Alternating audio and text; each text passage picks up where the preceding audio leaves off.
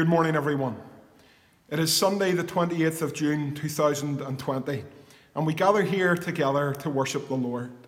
Before we get to our real business of today, let me just make one announcement, and that is to say we are glad to have heard from the Northern Ireland Executive that churches will be allowed to meet together to worship once more. Obviously, there are still many restrictions that we need to adhere to, and so as a leadership team, the Kirk session will meet tomorrow night, 7:30, here at the church, respecting all social distancing requirements. And we will be meeting to discuss how and when we can come back to church building here to worship God together. It won't be a return to normality. It isn't the case of just opening the doors and letting everybody in and hugging and kissing and having cups of tea and all the rest of it. It won't be that probably for quite some time, but we will be allowed back, respecting all the restrictions that are placed upon us, and we will let you know as soon as possible when that date is going to be. But until then, we meet in this way, and we meet to worship God. The prophet Isaiah in chapter 53 and verse 5 states this about Christ. He was pierced for our transgressions. He was crushed for our iniquities. Upon him was the chastisement that brought us peace, and with his wounds we are healed. We worship Jesus, crucified for our sins and raised for our justification. By his wounds we have been healed.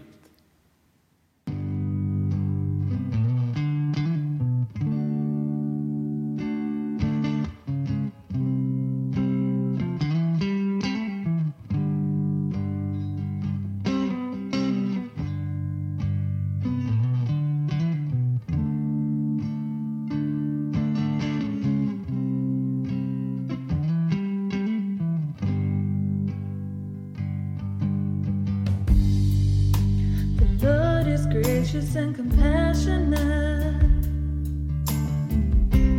slow to anger and rich in love. The Lord is gracious and compassionate, slow to anger and rich in love. And the Lord is good to all. He has compassion on all that he has made. As far as the east is from the west, that's how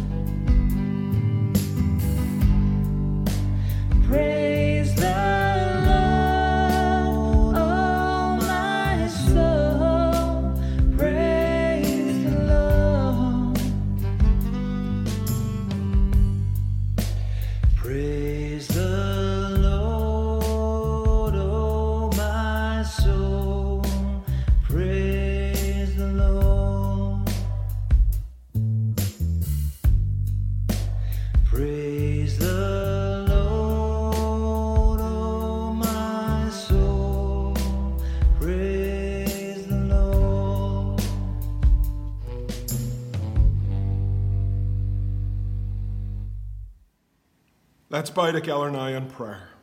Let us pray.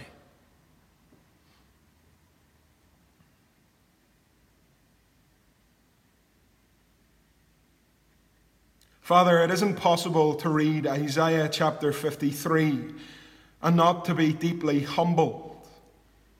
Humbled as we remember that this passage spoke of Christ.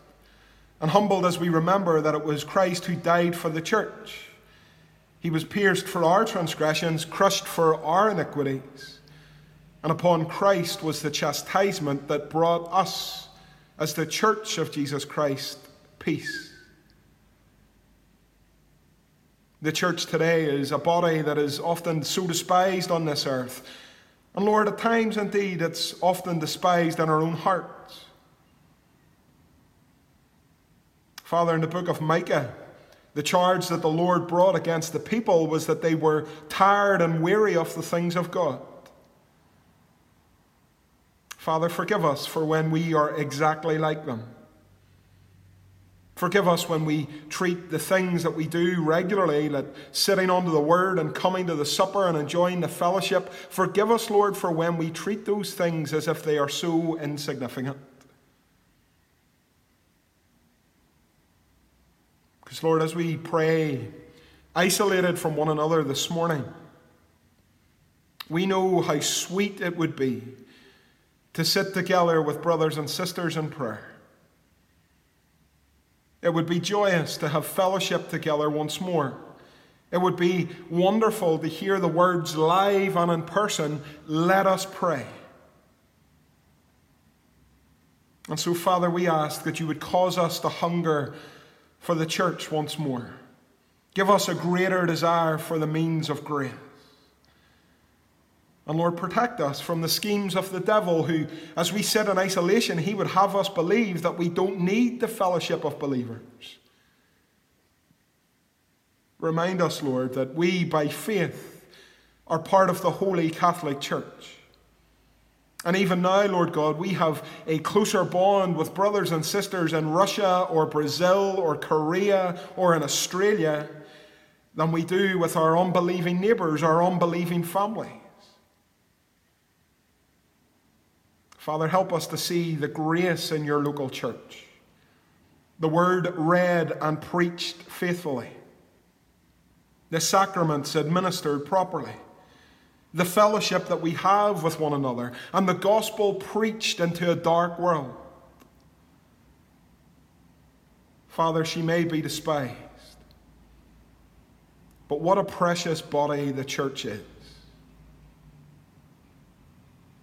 We are part of a family in exile. We're part of a little outpost of heaven here in Ballynahinch. And we as individuals are ones for whom Christ died. And so may we never again take the church for granted. And Lord, we look forward to the day which we hope will come soon, that we can meet together again. But even beyond that, Father, we look forward together to a city with the foundations, whose designer and builder is God. Thank you, Father, for the church, and thank you for Jesus who died for the church.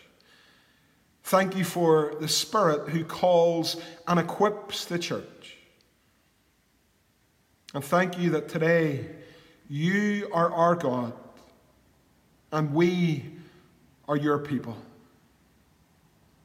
We are part of the church, and of the church you remain unashamed. And now, as a scattered body, a scattered fellowship, we unite our voices. Our Father, which art in heaven, hallowed be thy name. Thy kingdom come, thy will be done on earth as it is in heaven. Give us this day our daily bread, and forgive us our trespasses as we forgive those who trespass against us. And lead us not into temptation, but deliver us from evil. For thine is the kingdom, the power, and the glory, forever and ever. Amen. Good morning, boys and girls. Good to see you once more, and can I just say, you are looking fabulous. Obviously, you've brushed your teeth. Obviously, you've had a shower. I don't see anybody sitting there in their jammies today. You're looking good in your Sunday best, and rightly so. Because, boys and girls, it's time for the children's address. And as I promised last week, we have got a wedding on our hands. But, boys and girls, before I bring the interested parties into our meeting house, I've got to get myself spruced up a wee bit too. There we go, boys and girls. Best jumper on, best bow tie. I'm looking fabulous. It's time for the wedding. Well, Sir Night-Night, well, Mozart the Misunderstood Monster, gentlemen, it is good to see you here today. How you feeling, boys? Today, I get to marry my true love. Huzzah! What about you, Mozart? The best man, or should I say the best monster? I gotta admit, I'm a little bit nervous, dude. First time? No, man. I've been nervous before. Gents, here she comes.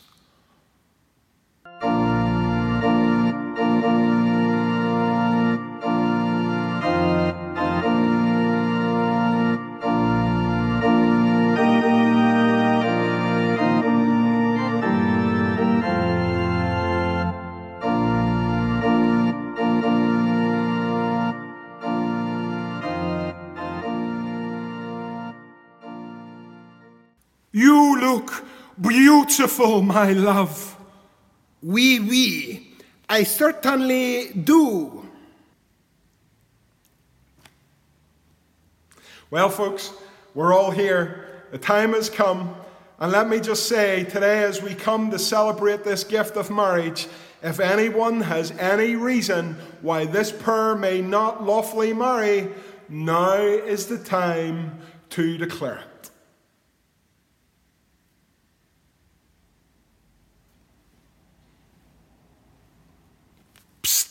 Scott, you are aware that this is a socially distanced wedding.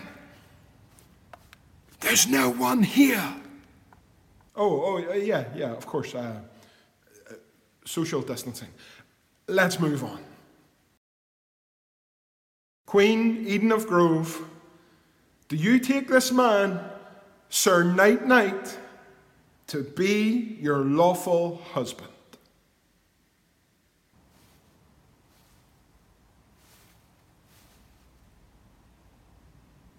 Your Majesty, I have to ask you again. Do you take this man, Sir Night-Night, to be your husband?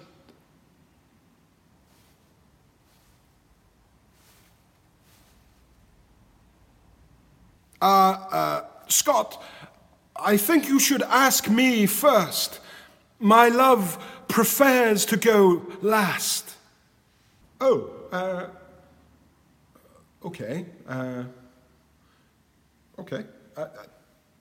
Sir Night-Night, do you take this lady, Queen Eden of Grove, to be your wife? Of course he will. I kinda need him to say it, Your Majesty. I will. And back to you, Your Majesty. Will you take Sir Night-Night to be your husband? It will be his pleasure. Is that a yes? Oui. And Mozart, does the best monster have the rings? Here you go, man. Oh, yeah. Thanks, Mozart. Mozart, I made a slight mistake here. It's not the rings I was thinking about. Take it easy, man. It's love that counts. Okay.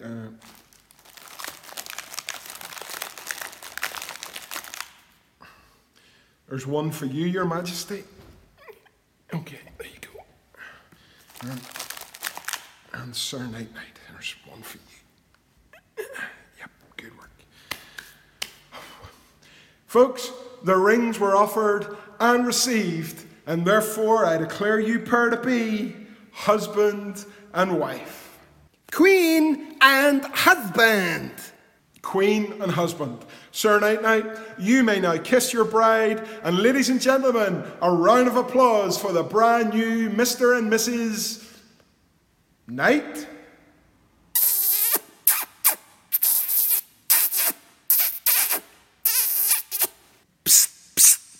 Hey, Scotty, you are aware, man, that this is a socially distanced wedding. There's no one here, dude. Oh, yeah, of course. Social distancing. I'll clap, and boys and girls, you clap as well. Well done. Congratulations. Woo, woo, woo, woo. Well, yep, awesome. Good work. Well done. Well done. Good work. Scott, my dear friend, can I thank you for such a lovely service? It is my absolute pleasure, Sir Night Night. I've got to know you. I count you as a good friend. It has been an honour to do your wedding, and I'm really excited about spending the rest of the day with you. Where's the party going to be? Why, everything is explained in the invitation. The invitation? Yes. Invitations were sent in the post. Oh, they were in the post. Did they come today? Because I left the house pretty quickly. Did they come this morning? No, not today. The invitations arrived on Monday. All our guests have agreed to come to the party. Oh, there must be some mistake, because I didn't get one. That's right. I'm sorry, Scott, we ran out of space. It is a socially distanced wedding after all. And we thought that because you would be taking the service, you wouldn't mind not coming to the party. Aww. Please don't be sad, my friend. We're having steak for dinner. I've heard you don't like steak. I love steak. I really love steak. Anyway, my friend, thanks again. I must go. The happy couple, away! Hey, Scotty, don't stress, man.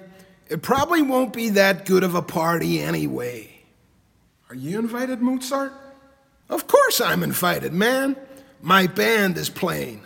Mozart and the Misunderstood Monsters.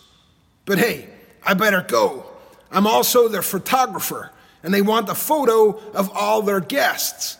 I tell you what, man, I'm pretty laid back, but it's not easy taking photos of 737 guests. Later, dude.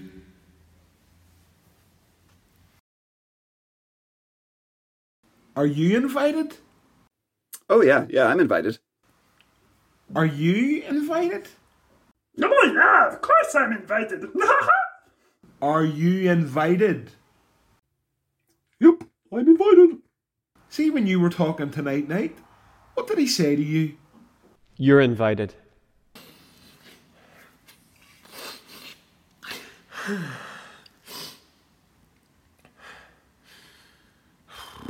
Boys and girls, I've got to admit I'm a wee bit sad. I thought I was definitely going to get to go to the party today. 1, 2, 3, 4. 1, 2, 3, 4, 5, 6, 7, 8. When I say whoa, I mean whoa.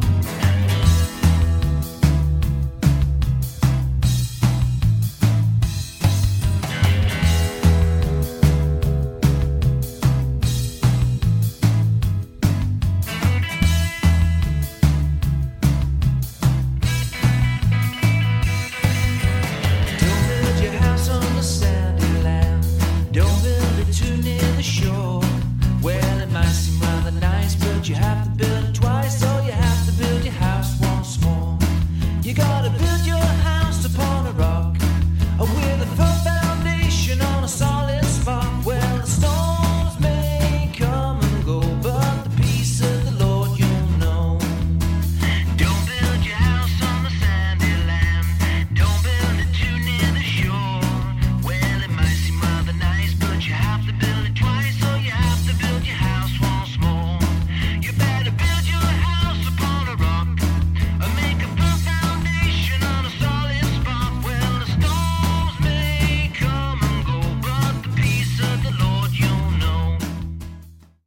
turns out, no, I'm not invited.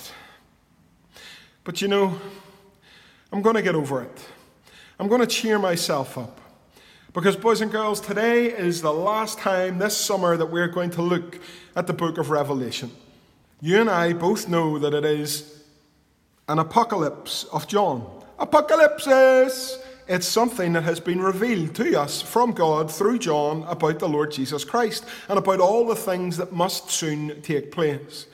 And we've heard that Jesus is the King of Kings and the Lord of Lords. He is the great Amen. He is the bright morning star. He is the root of David. He is worthy. And last week we heard that he was the bridegroom. And boys and girls, today, although I'm not going to get to the big party that's happening somewhere this afternoon, I'm already invited and I am going to the greatest feast that the world has ever seen.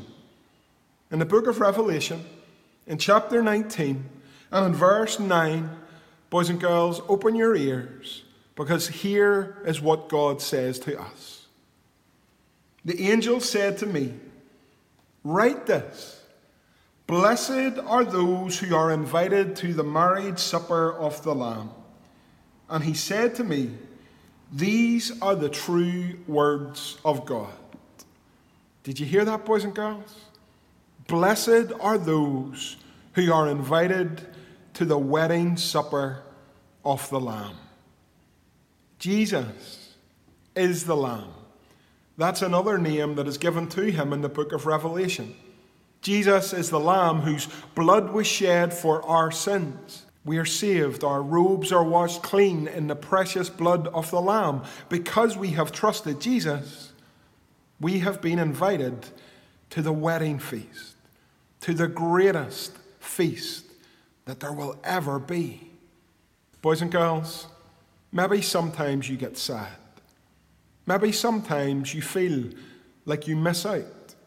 P7s and Ballinhinch Primary, I'll be seeing some of you tomorrow as we say goodbye. But it won't be like normal. I'll be speaking to you in the car park across the road from our church. And you and your mums and dads will be in your cars, and unfortunately, that's the way we've got to do it this year. Maybe that makes you feel really sad. Sometimes we all go through things that make us sad. But today, boys and girls, doesn't matter how many parties we get to go to in this life, if we have trusted in Jesus, we get to go to the greatest feast of all. In another passage of the Bible, in another book written by John, in John's Gospel and in chapter 14, Jesus tells us that he goes to prepare a place for us.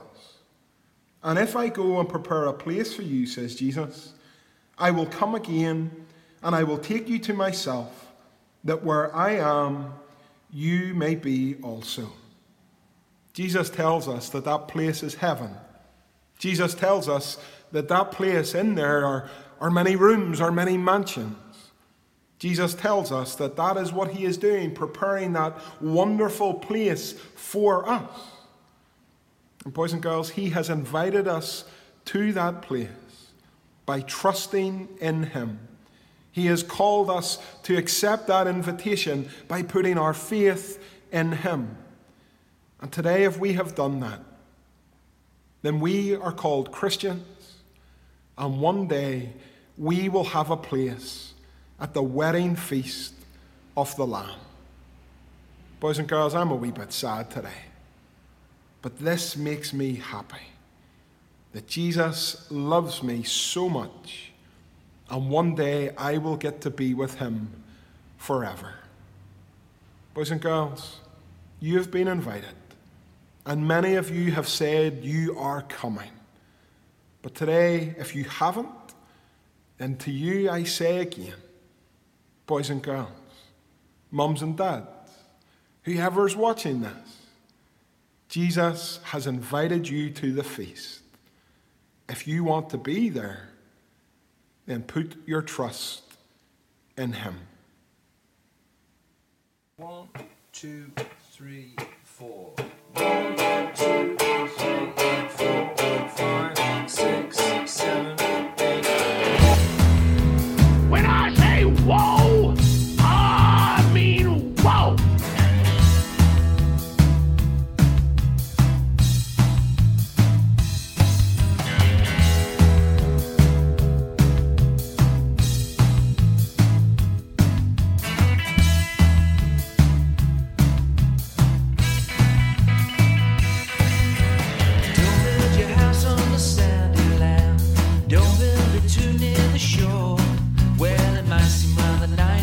have to build it twice, so you have to build your house once more.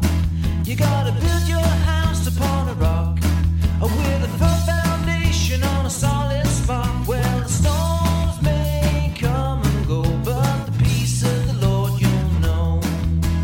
Don't build your house on the sandy land, don't build it too near the shore. Well, it might seem rather nice, but you have to build it twice, so you have to build your house once more. You better build your house upon a rock, make a firm foundation on a solid spot. Well, the storms may come and go, but the peace of the Lord you'll know.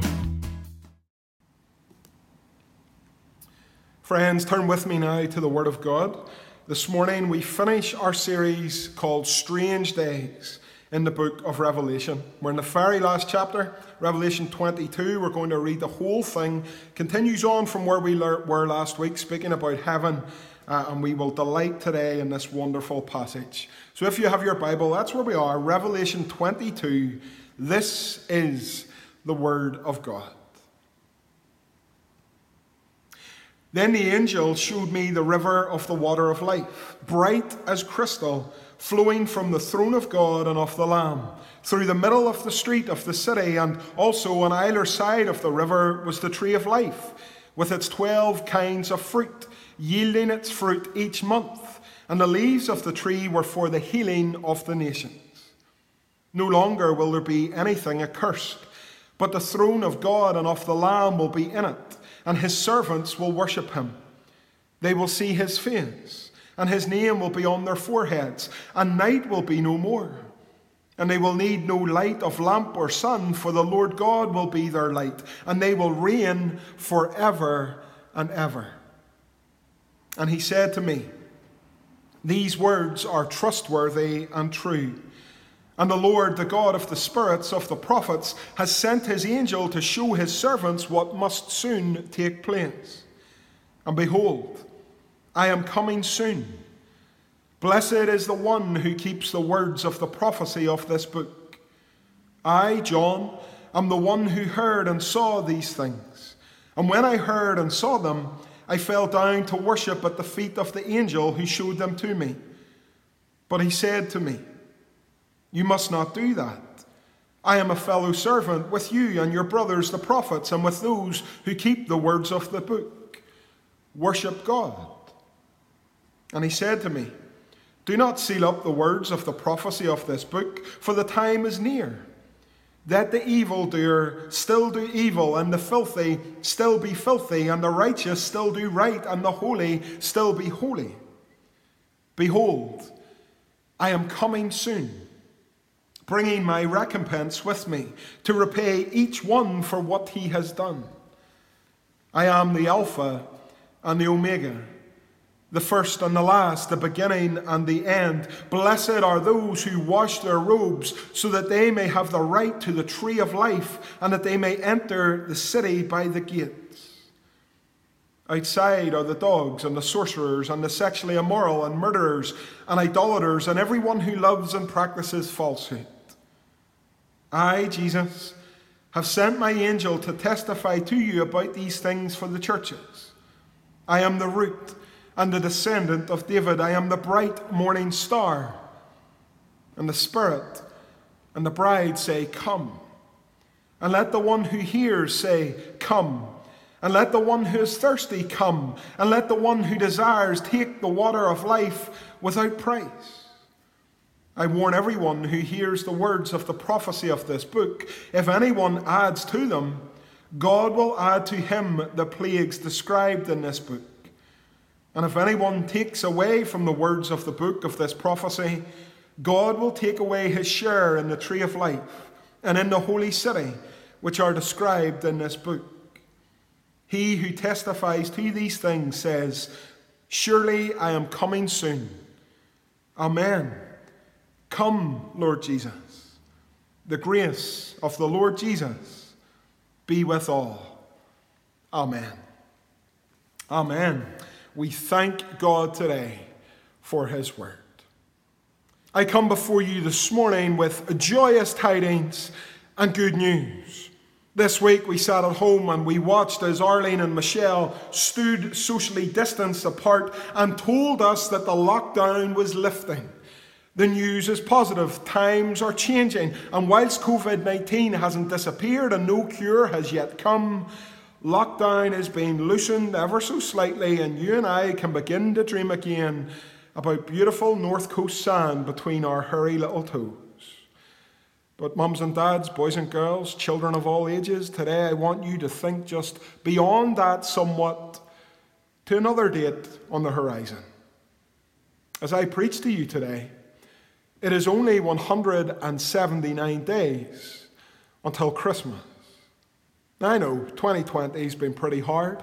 It's been a pretty rubbish year so far. Maybe at this point in time you cannot imagine what Christmas will be like, but it is coming and it is 179 days away. And if that is true, then it means that probably in about 148 days or something like that, I will be picking Christmas carols for our little congregation here in Ballynahinch to sing out with joy and gusto.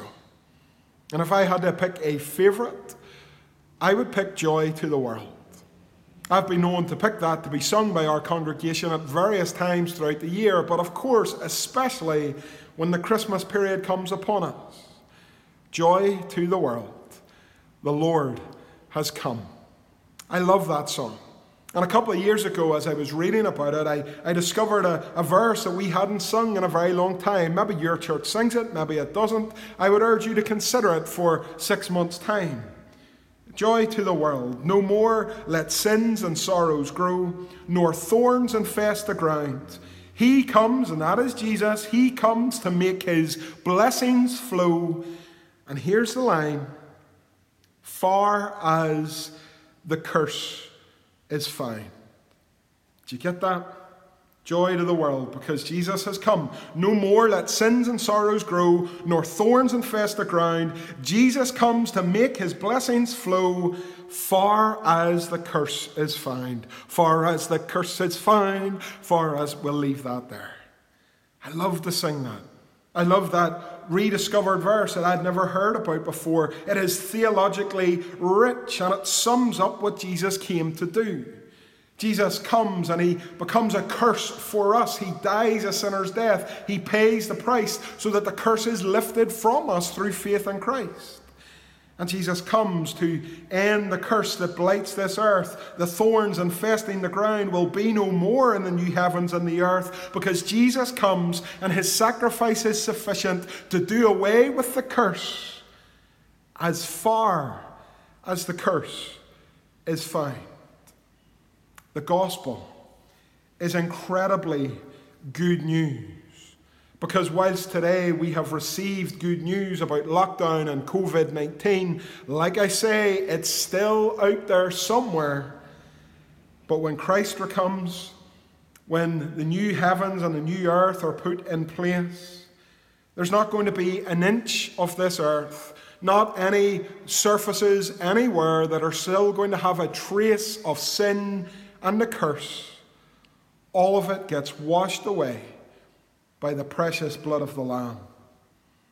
Last time out, we heard about the new heavens and the new earth, the city of God, the church, the new Jerusalem, coming down out of heaven to dwell on the restored heavens and earth with Christ at the center of it. And we spoke of that wonderful relationship and that covenantal language, and I even mentioned that Eden was restored. Where do we get that idea from? Well, we get it from chapter 22. We see it exactly as these verses open this wonderful chapter. In verse 1, we read that the angel showed John the river of the water of life, bright as crystal, flowing from the throne of God and of the Lamb. And through the middle of the street, verse 2, of the city, also on either side of the river, the tree of life, with its 12 kinds of fruit, yielding its fruit each month, and the leaves of the tree were for the healing of the nations. Now, if you've read that, and if you know the creation account, if you've thought much about the Garden of Eden and back in Genesis 1, then you would understand that this language is speaking again about Eden on earth. Let's go there for a wee second. In Genesis chapter 2 and verse 10, it says, a river flowed out of Eden to water the garden, and there it divided and became 4 rivers. The river returns. It's flowing through the city. The water is bright as crystal. It is the water of life. William Hendrickson says this about the river in his little commentary. This river is the river of life, for it symbolizes eternal life, salvation full and free, the gift of God's sovereign grace. The curse is gone, and Eden is restored, and the river of life flows again in the midst of the people of God. But the tree of life is there as well. Back in Genesis 2 and verses 8 to 9, we read, the Lord God planted a garden in Eden, in the east, and there he put the man whom he informed. And out of the ground the Lord God made to spring up every tree that is pleasant to the sight and good for food. The tree of life was in the midst of the garden, and the tree of the knowledge of good and evil. The river has returned, and so too has the tree of life.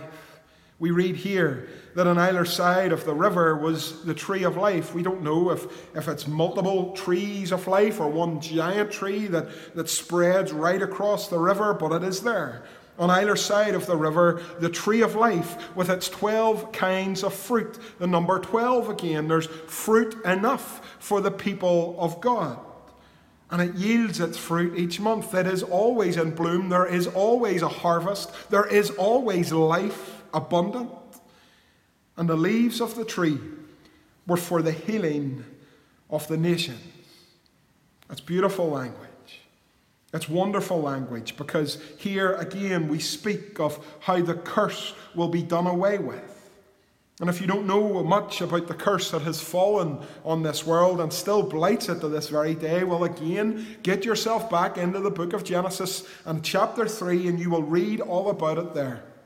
Adam and Eve disobey the Lord. They fall into sin, and the Lord comes and he speaks to them both, and also to the devil, the great serpent. In Genesis 3 and verse 14, the Lord preaches the gospel to Satan. He says, because you have done this, cursed are you above all livestock and above all beasts of the field. On your belly you shall go, and dust you shall eat all the days of your life. I will put enmity between you and the woman, and between your offspring and her offspring. He shall bruise your head, and you shall bruise his heel. Here is the covenant of grace. The Lord says, a child is coming, the seed of the woman is coming, and he will crush your head. Satan hears the gospel. Satan comes under the curse. But to the woman, the Lord says, I will surely multiply your pain and childbearing. In pain you shall bring forth children. Your desire shall be for your husband, but he shall rule over you. And to the man he says, because you have listened to the voice of your wife, and you have eaten of the tree of which I commanded you, you shall not eat. Cursed is the ground because of you. In pain you shall eat of it all the days of your life. Thorns and thistles it shall bring forth for you, and you shall eat the plants of the field. By the sweat of your face you shall eat bread, till you return to the ground, for out of it you were taken, for you are dust, and to dust you shall return. Here's the curse that falls. And we see evidence of it every single day. We see sin abounding in this world. We see evidence of it in the pains of childbirth, and how we raise our children to say goodbye to them, and the tragedy sometimes that goes on in that. And we further see the curse in how we are to work for everything we have. The man is told that you will have to sweat and bleed and work hard to bring forth even a loaf of bread. And we know that, don't we? What is it Bob Dylan once said in his great song, 20 years of schooling and they put you on the day shift? That's the reality. We know what it is to be men and women who are fallen and living in a cursed, dying world. And what is worse is at the end of Genesis 3 and in verse 24, the man is driven out of the garden. And at the east of the Garden of Eden, the Lord placed a cherubim and a flaming sword that turned every way to guard the way to the tree of life. We have come under the curse. We have come under the curse of sin and death. And we have come into a place where we cannot have that fellowship and intimacy and relationship with the Lord that we once knew back in the garden. But Revelation 22 tells us that a day is coming when the curse will be done away with. As far as the curse is found, the river of life will flow again in the city of God. The tree of life will flourish and bloom again in the city of God. And in verse 3 we read that no longer will there be anything accursed, but the throne of God and of the Lamb will be in this city, and his servants will worship him. Joy to the world. Joy to the world, for the Lord has come. Joy to the world because Jesus has come and we are saved and we are healed by his stripes. There is healing in the leaves of the tree of life. It is healing for the nations. It is healing for anybody who will come. It is healing for this world when Christ returns. Everything accursed will be gone because Jesus comes to chase away evil and sin as far as the curse is found. And you see, our greatest problem has been done away with. Jesus, we read in Galatians 3 and verse 13, Christ redeemed us from the curse of the law by becoming a curse for us.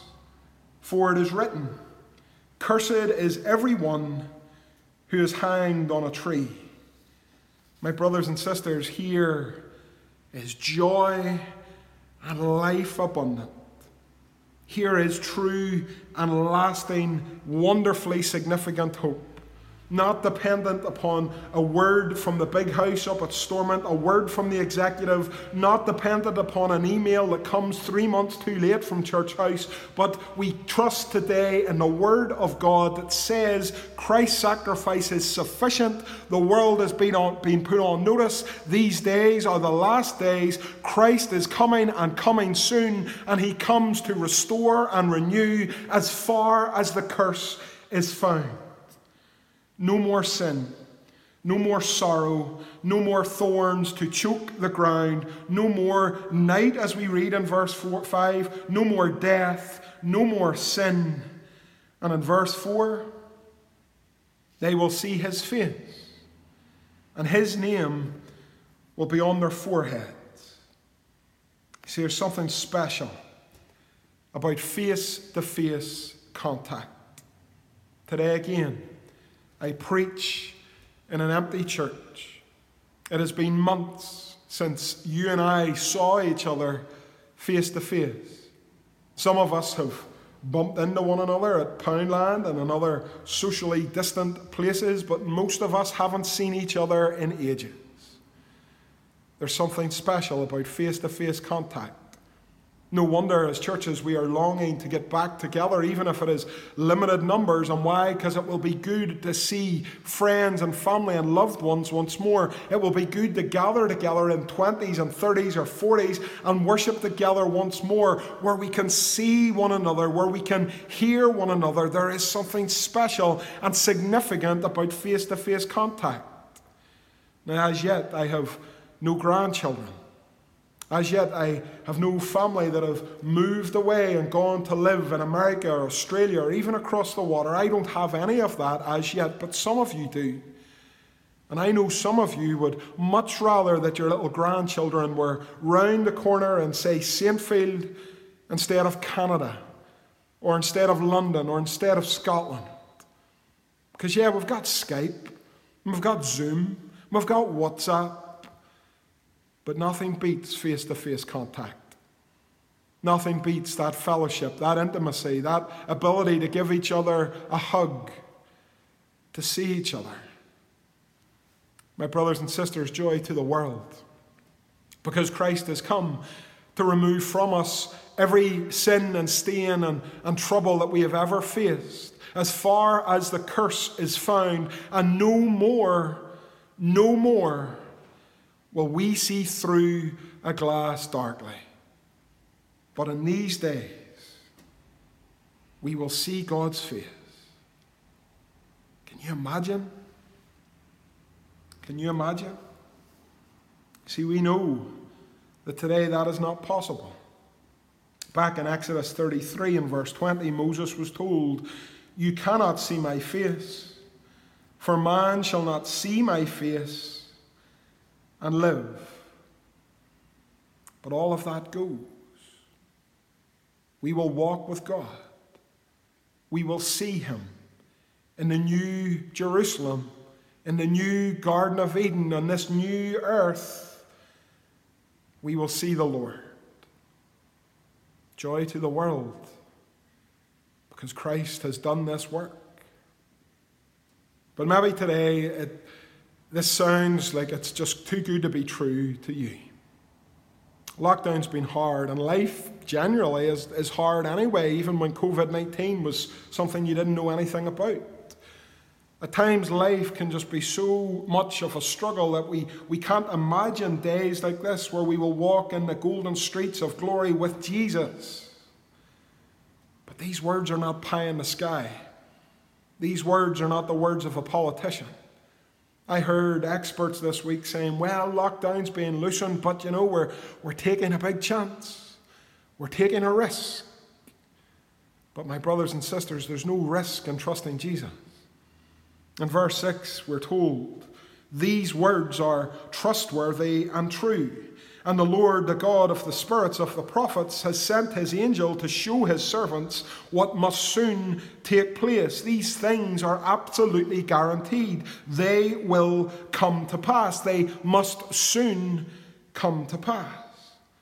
And Jesus tells us in verse 7, behold, I am coming soon.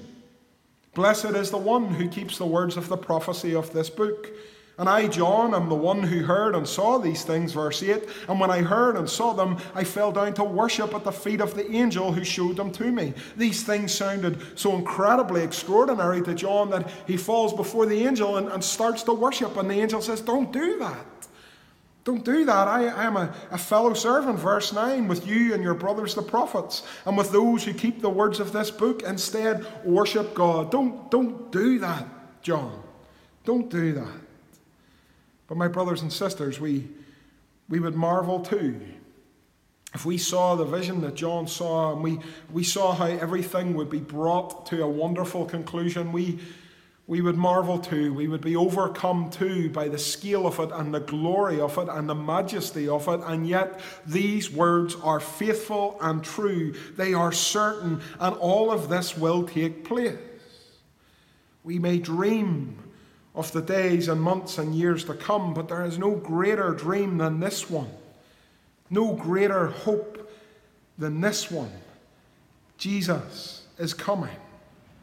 And he tells us again later, he underlines it later in verse 12, behold, I am coming soon. I am bringing my recompense with me. Again, he tells us he is coming in judgment. He is coming to repay each one for what he has done. And the Lord has said in this very chapter that there won't be this massive, significant change until he comes. Verse 11 says, let the evildoer still do evil, and the filthy still be filthy, and the righteous still do right, and the holy still be holy.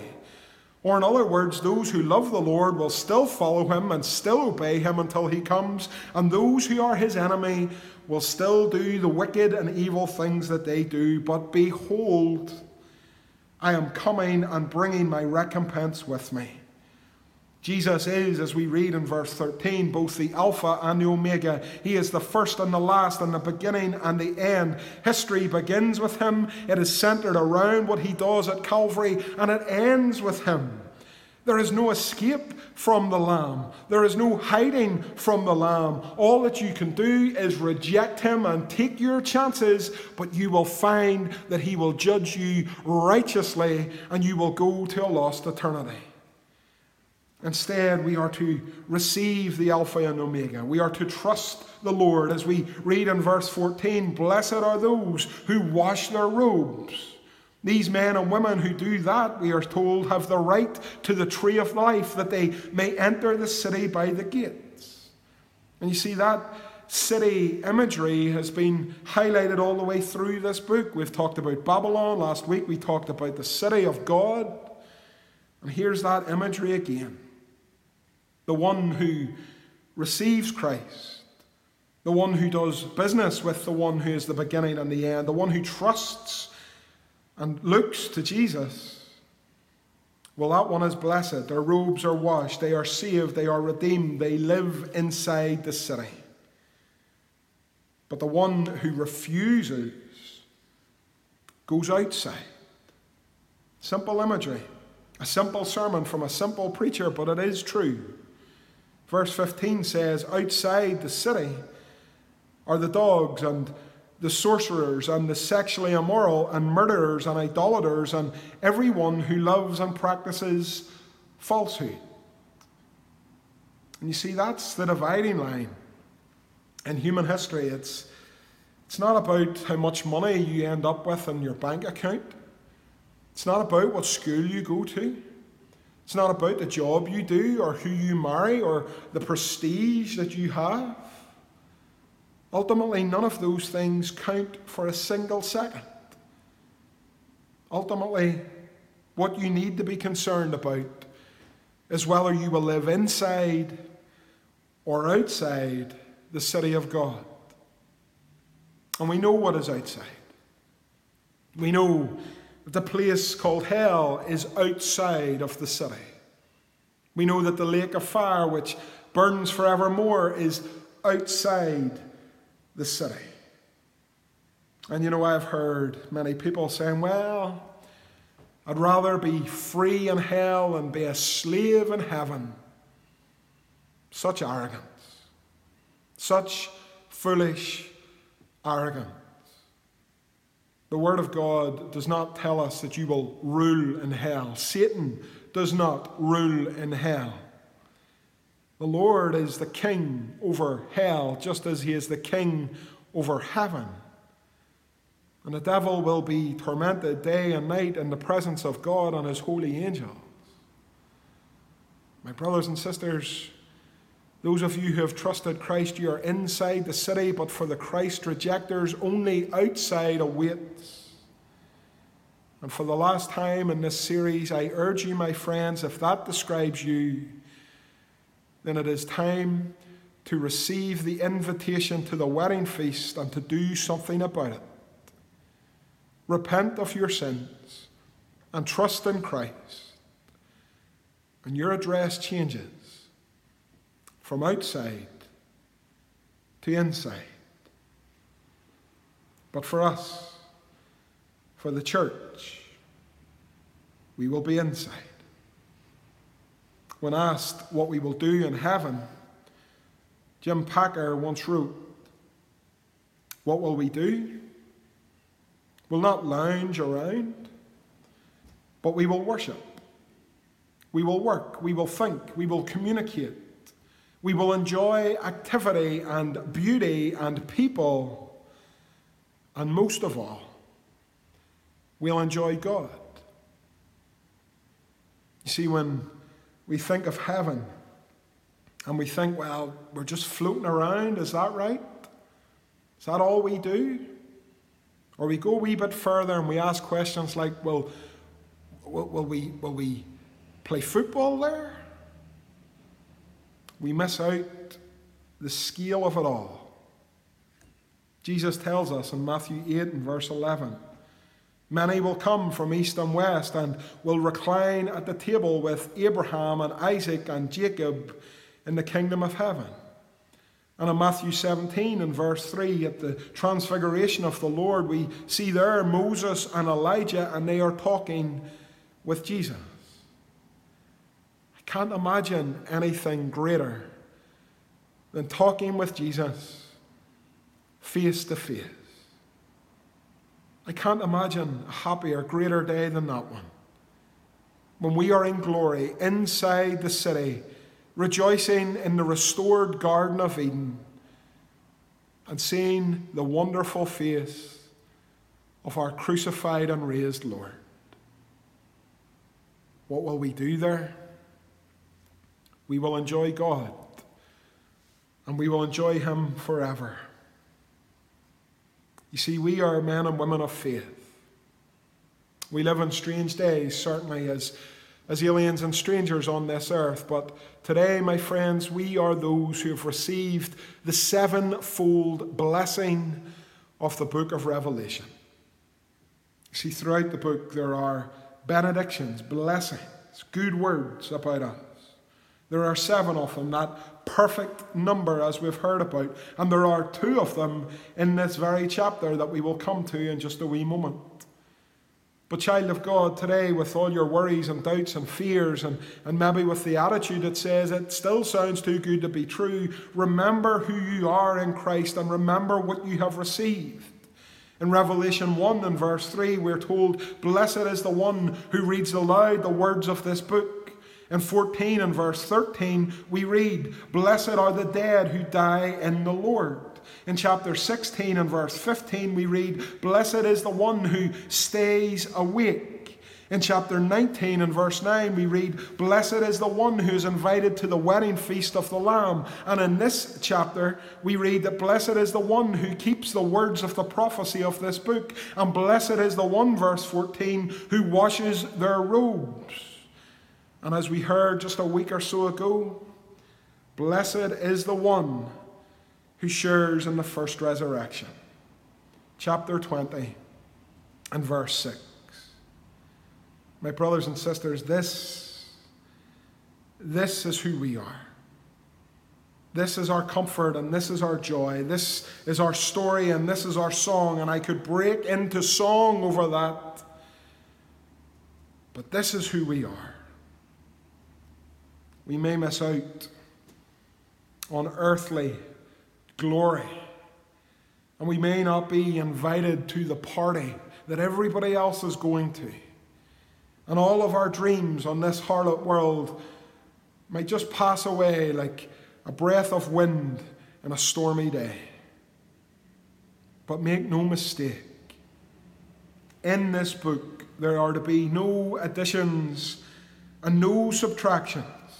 The Lord says in verse 18, "Do not add anything to this book of Revelation, or else God will add to you the plagues described in this book." And verse 19, "Don't take away anything from the words of the book of this prophecy, or God will take away his share in the tree of life and in the holy city which are described in this book." This book was never meant to frighten you.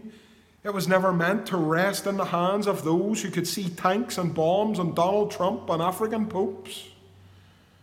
This book was given to tell you, part of the bride of Jesus Christ, what must soon take place, and to encourage your soul as you see the good news that Jesus Christ is victorious, preparing a place for you, and is one day coming back with his recompense, and will take you to be where he is. Your name is in his book. His name is written upon you. You will see him with your own eyes. Here is our hope. You see, today, the bride, which is the church, united with the Spirit in verse 17, are the ones who say, "Come." The ones who say, "Come and receive this message. Come and receive this hope. Come and embrace Jesus as he is offered in the gospel." The bride and the Spirit, this is our witness and our testimony until the day and hour that Jesus returns. And so today, as part of the bride, and today in the power of the Spirit, I urge you to come. I urge you to come if you are weary, and I urge you to come if you are heartbroken, and I urge you to come if you are fed up with all that this world has to offer, and I urge you to come if you understand the depravity of your condition, and I urge you to come if you are thirsty, and to come and take the water of life that will quench your thirst, and it is water that you receive without price. The bride and the Spirit say, "Come. Come and be saved. And come and rejoice in this glorious inheritance that Christ has prepared for us." You see, surely, as Jesus tells us in verse 20, he is coming soon. And to that wonderful word we reply, Amen, come soon, Lord. You see, today we know that when the first Adam fell into sin, the gate to Eden was shut. Fellowship with the Lord was broken. Sin and death entered into the world, and still today in that we stand. But the second Adam came. Jesus Christ came.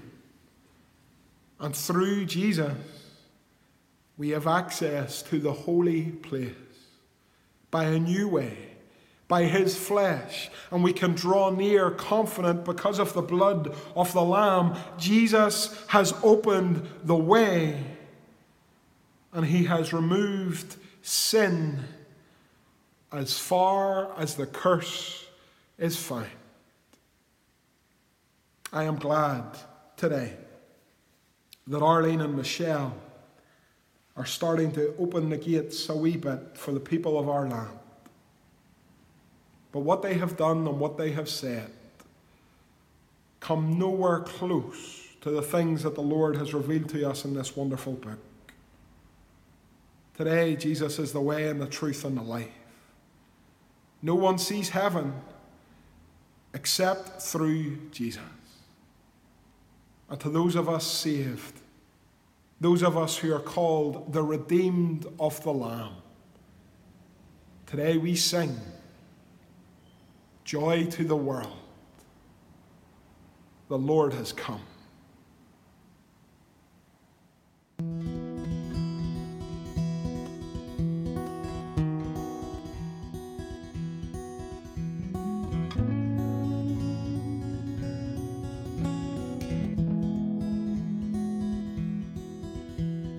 Be thou my vision, O Lord of my heart, nor be all else to me save that thou art. Thou my best thorn by day or by night, waking or sleeping, thy presence my life.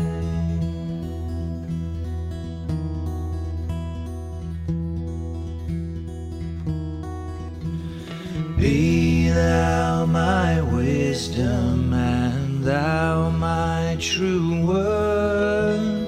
I ever with thee, and thou with me, Lord. Thou my great Father, and I thy true Son. Thou in me dwelling, and I with thee one.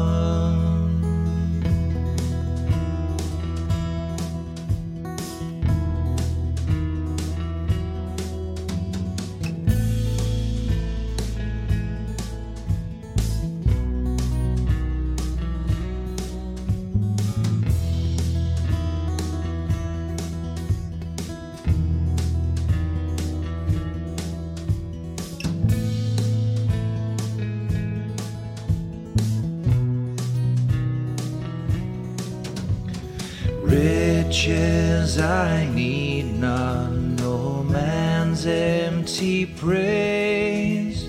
Thou my inheritance now and always. Thou and thou only, first in my heart. High King of heaven, my treasure thou art.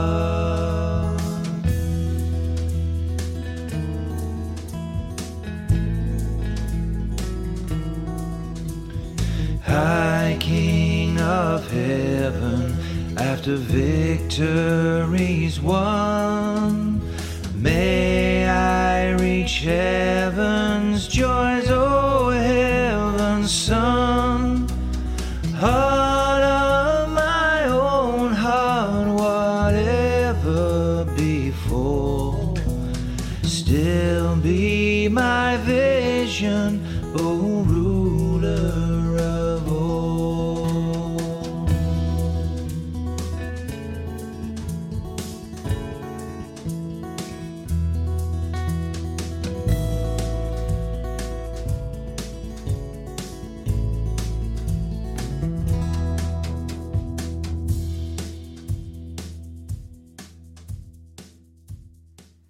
And now may the grace of our Lord Jesus Christ, the love of God the Father, and the fellowship of God the Holy Spirit be ours now and forevermore. Amen.